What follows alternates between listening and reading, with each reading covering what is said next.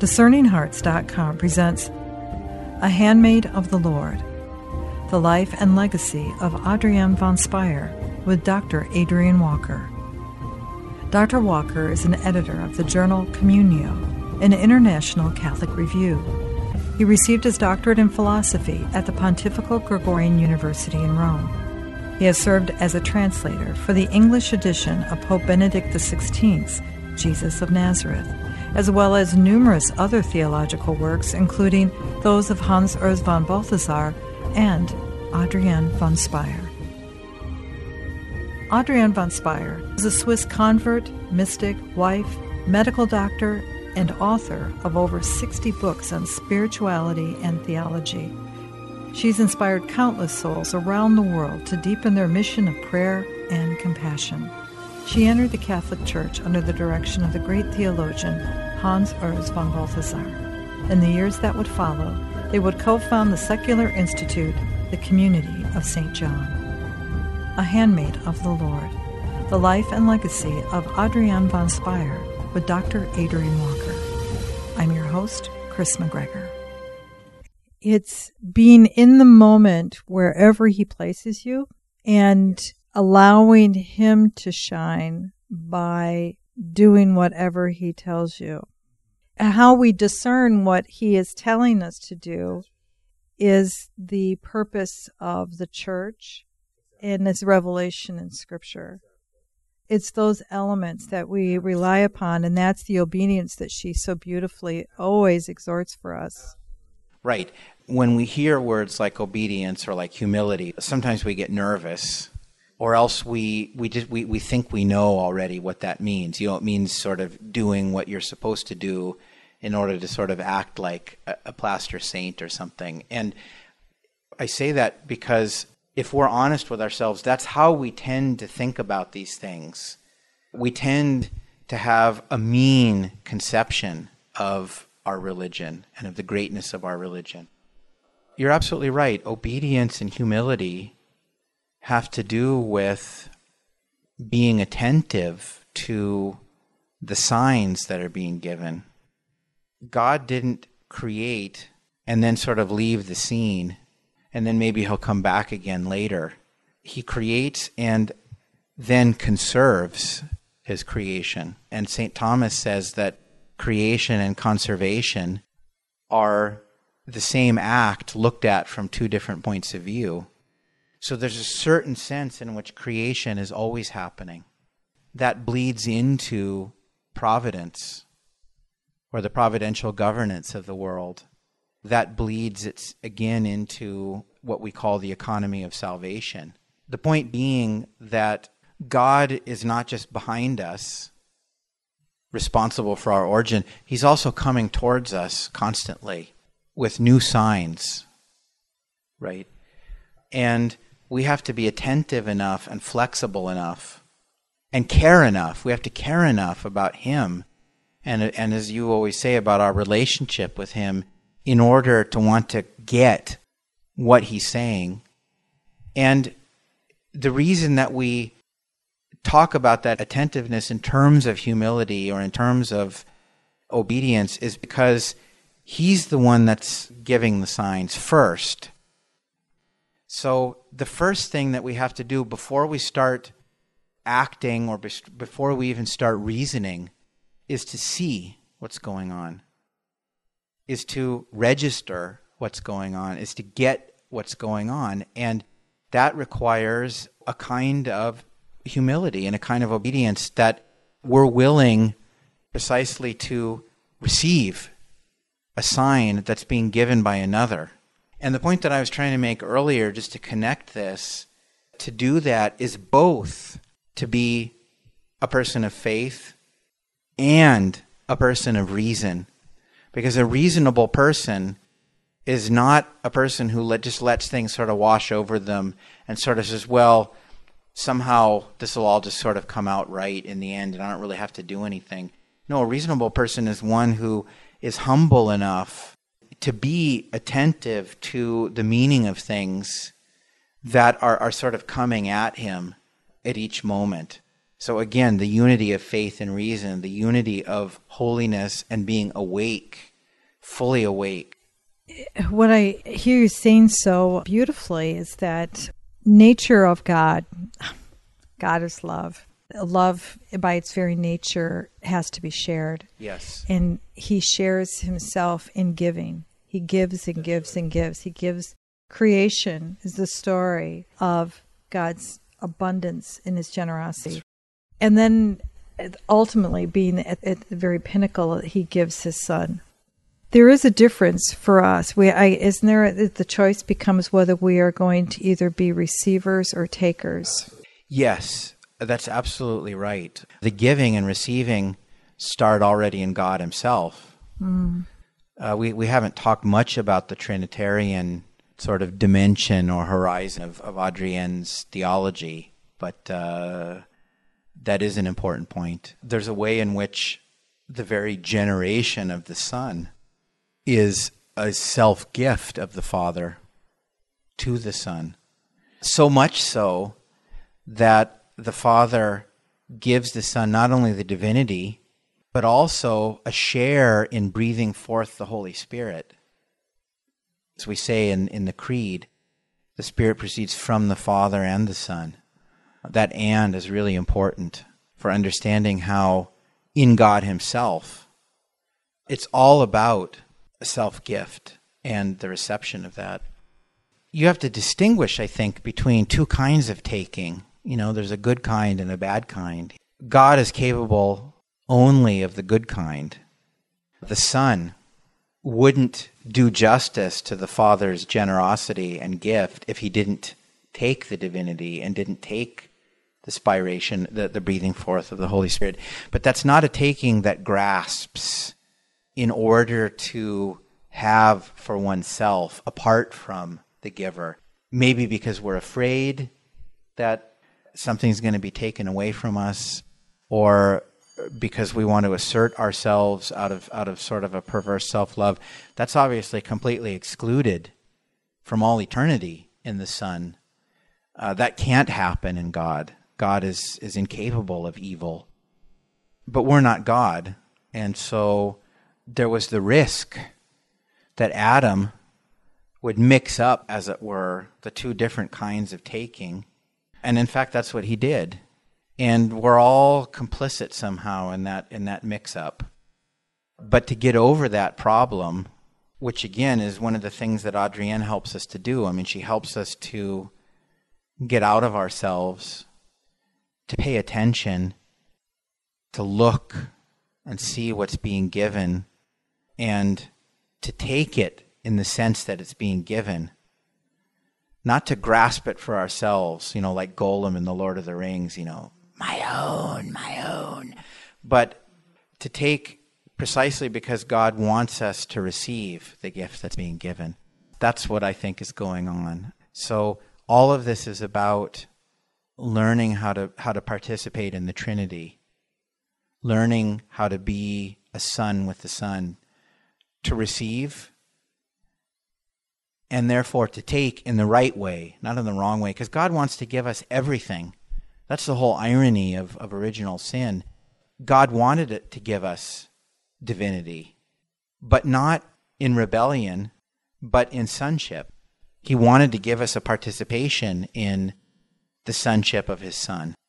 But it had to be in that attitude, because otherwise you couldn't really receive the gift if you didn't do it in the attitude of sonship. And that's what we didn't get in Eden, and that's what we still don't get. That's what's still so hard for us to get, is that God not only doesn't want to take anything away from us that really matters. That really matters to who we truly are supposed to be. He wants to give us a share in his own divinity. And I'm not making this up. I mean, this is a theme that runs right through the whole Christian tradition. But the whole point is that if you're going to receive that gift, you've got to do it the way the Son does it. And the Son, he doesn't take in the sense of, I'm going to grasp this for myself because I'm impatient or because I'm afraid. But he also doesn't cower. He doesn't need to. He knows that all things that belong to the Father are his. And that's what all this humility and obedience and all of these things that we're talking about, that's what this is about. And that's what Adrienne, I think, helps us understand, that sonship is freedom and freedom is sonship.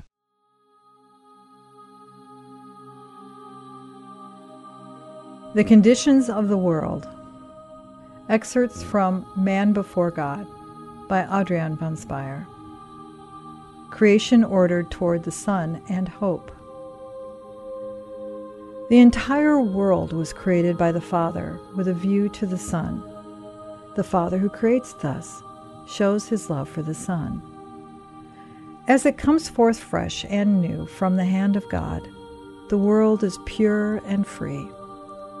However, Adam misused his freedom and alienated himself from God, and creation was dragged into this estrangement. Mankind struggles for its place between subjective alienation from God and its enduring objective meaning as created for the Son. Even after the appearance of Christ on earth, this conflict remains within man. In fact, now that the demand of God has been revealed, it becomes greater. The Word of God has issued forth, but man does not want to encounter God, because he is afraid that he would have to do what he does not want to do. Namely, he would have to decide to conform himself to his original purpose. So here he prefers to forego knowledge. Of course, many evade this only from ignorance or partial knowledge. They have heard that there is a God who has spoken, who presented himself as a God of love, but who places great demands on men. In both respects, this God opens the meaning of existence beyond finitude. Men shrink back before such a God. They long for a religion that does not call into question earthly values and proportions.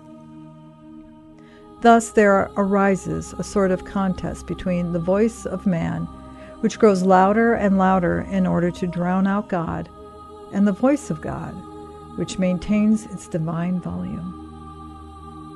The more man wants to decide for himself about his destiny, and thus also about his past and future, the more he falls prey to the limitations of life on earth, the more everything becomes smaller for him. He pushes greatness to the side as absurd. Man would prefer anything rather than to appear absurd. And if he himself has so little knowledge of God, those who come after will know even less. And yet, there are moments, whether he wants them or not, when he is placed before things beyond his ken and his competence, because they seem to come from another world. He denies them, but they still suddenly make their presence known. And because things are created as ordered to the Son of God, this voice from beyond can also resound from a thing, an event, an illumination, from something that is almost nothing, but is nonetheless something. It has meaning as something created for God, and precisely now it seeks to unveil this meaning. It is not about God in all things, but rather all things pointing toward God, pointing toward Christ.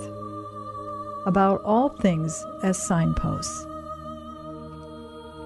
Man truly needs countless signposts in order to recognize the path. Indeed, even to suspect the path leads in this direction. And yet, it is a path that determines the world. It is, however, directed against the state of the world as the active is against the passive, as life is against death, as obedience and love are against abuse and guilt. The ordering of all things to the Son is a powerful and permanent reality that cannot be denied. It can appear hard, sharp-edged, and merciless. Man must reconcile himself to this unalterability. He cannot break this boulder. It is the primary rock of earthly existence, indeed of the creative power of God. The path of obedience was traced even before man appeared in the world. There are countless points of entry to this path.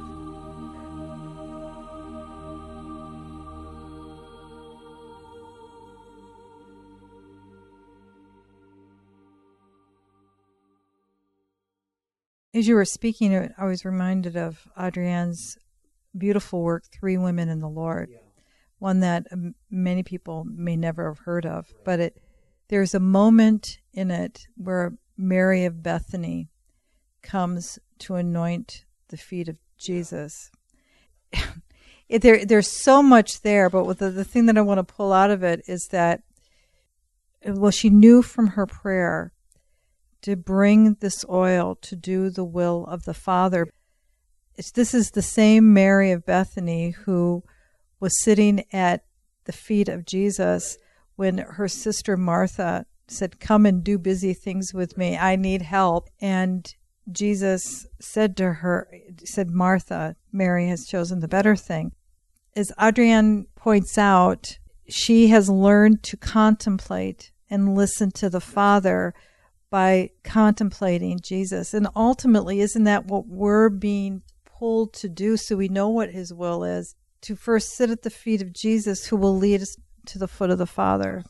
We can sort of dwell with that for a minute, because I think that's a really important thought, that maybe we could explain it this way, by asking, well, what do we really want? Don't we want God? Don't we want to be fully alive in God? As St. Irenaeus said, he said two things. The glory of God is man alive, and the life of man is the vision of God. This is what love is, really. In the first instance, love means, I'm glad that you exist. Augustine says that. Volo ut sis. I will, and I take delight in the fact that you exist. I want you to be. Augustine says this. And that's what's going on here, I think, is that's what God says to us. That's what he hopes we'll say to him. And so there's a kind of mutual delight in just the very being of the other person.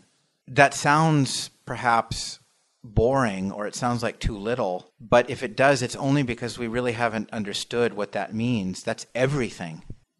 That's everything. That starts already, as you were pointing out, in God himself. This is something Adrienne understood so profoundly, but you find it already in Augustine, and in other theologians, that, for example, the Holy Spirit is the delight that the Father takes in the Son and the Son takes in the Father. Volo ut sis, I want you to be. I'm glad that you exist, that mutual delight. You put it so beautifully, right? When we encounter Christ and have that kind of mutual delight with him, he immediately introduces us into the mutual delight that he has with the Father in the Holy Spirit. That's what it means to participate in the sonship of the Son, what it means to participate in God, as it were, in the role of the Son. Not that we become the Son by nature, of course, but fathers of the Church have not hesitated to say we become all that he is by grace. And Adrienne, I think, is extraordinarily helpful for realizing just what that means, just how concrete that is. And her door, the door through which she kind of enters into that, is precisely what you were saying before, obedience. We've tried to suggest how beautiful obedience really is, and how it's not at all the sort of kind of ugly thing that we often think that it is.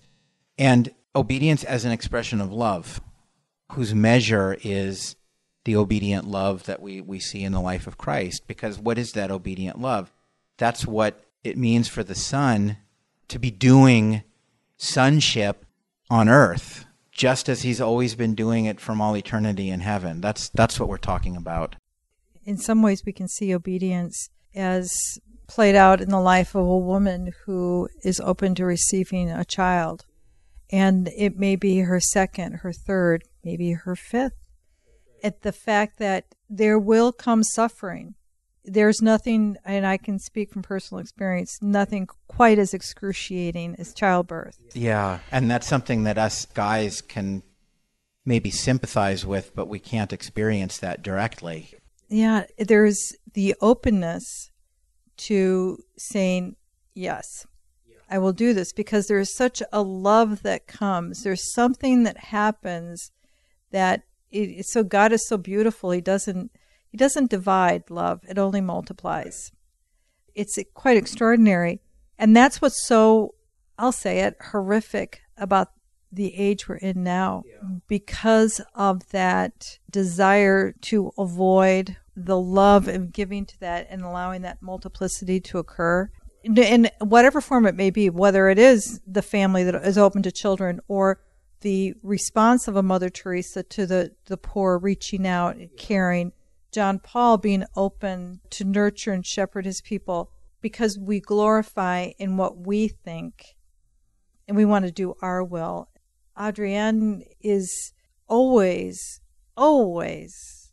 trying to implore us to sit at the feet and listen, sit at that well and receive and do whatever. It'll be okay.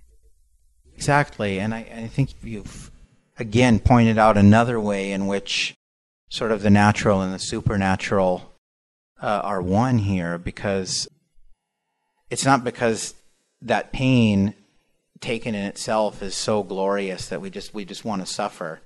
But the point is that there's something about the vulnerability of the human condition, which is very much in evidence there, that allows us to be at our best, strangely enough. I mean, we sort of tend to think that being at our best means being invulnerable, oddly enough.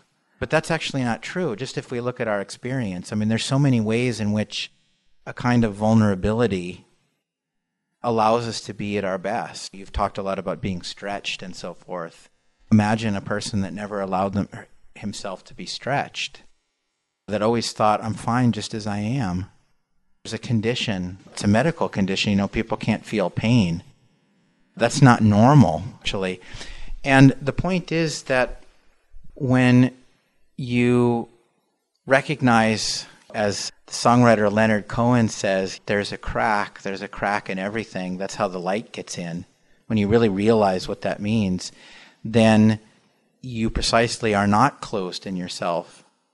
There's a fruitfulness that comes with that. That's what you mean by the multiplication. Whether it's the woman suffering the pains of childbirth in order to allow another human being to come into the world, that kind of fecundity, but there's so many other examples, The man who sacrifices his wants, his desires to serve that family. Chesterton said about the life of man in the family, he has to go out and toil and work. The mother actually has the glorious job of showing the child the universe. Man has to die to that. He has to go and toil. That's a sacrifice. Right. So it's not just a truth of the Christian religion that there's no fruitfulness without sacrifice.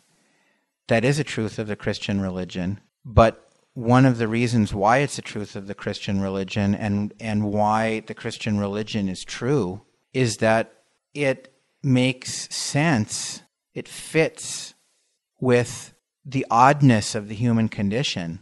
That's what Chesterton saw, namely that there's no fruitfulness without sacrifice. And Adrienne, I think, really does help us to understand that, and helps us to understand that the difficulty involved in that is part of the beauty that's involved in that. Just like, as we said in an earlier episode, already the difficult act of saying in confession, I did this, that, and the other thing, without trying to manipulate the story so that you still look good, is already an expression of mercy, is already a grace.